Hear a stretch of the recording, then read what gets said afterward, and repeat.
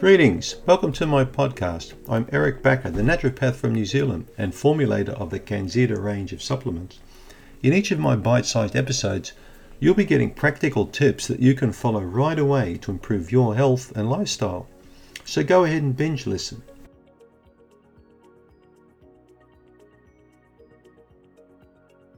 Today I'm going to talk a little bit about Glenn Frey, the lead singer for the Eagles, and his unfortunate demise.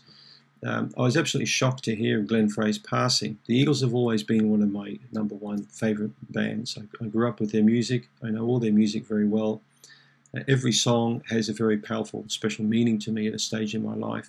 I'm sure a lot of people out there will have their own particular music that they really enjoy listening to. And when they hear particular songs, it brings them right back to that particular time in their life. I can remember Hotel California in 1977.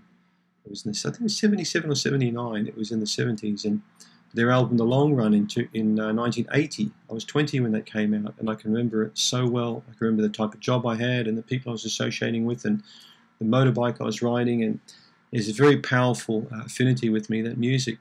When Glenn passed away, it was really, really incredible. So I had a good look at Glenn's passing, and I was actually quite interested to see what occurred, and I'm going to explain that.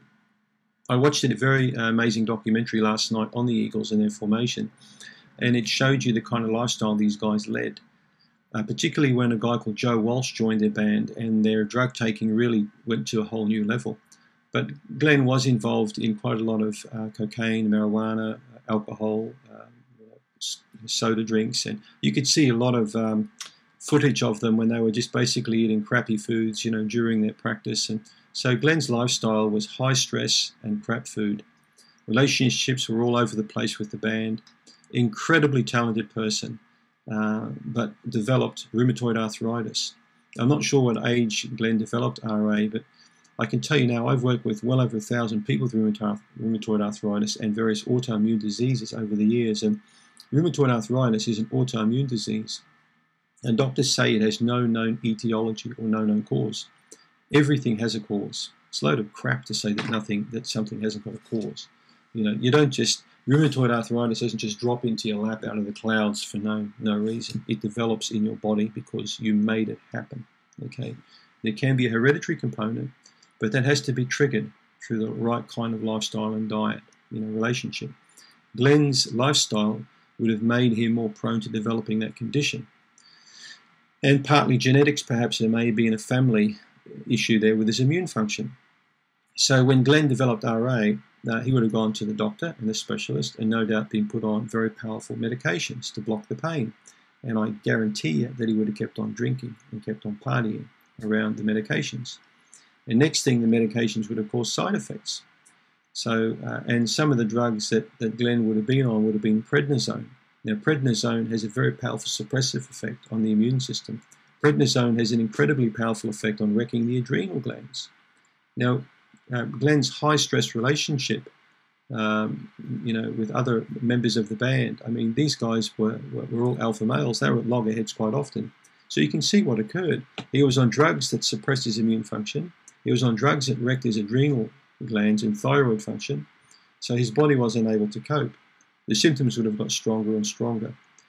He would have been then placed on very powerful medications to suppress the symptoms, that were coming from the RA pharmaceutical treatment. He would have been put on non-steroidal anti-inflammatory drugs. He would have been, I guess, put on omeprazole or Nexium or a drug to block stomach acid. He would have been on a half a dozen meds. And then what he succumbed to, he actually died of ulcerative colitis, and he also died of pneumonia. Pneumonia is probably what took Glenn out, but colitis is a consequence often of pharmaceutical treatment. It is also an autoimmune disease, and a high degree of people who develop one autoimmune disease go on to develop a second autoimmune disease.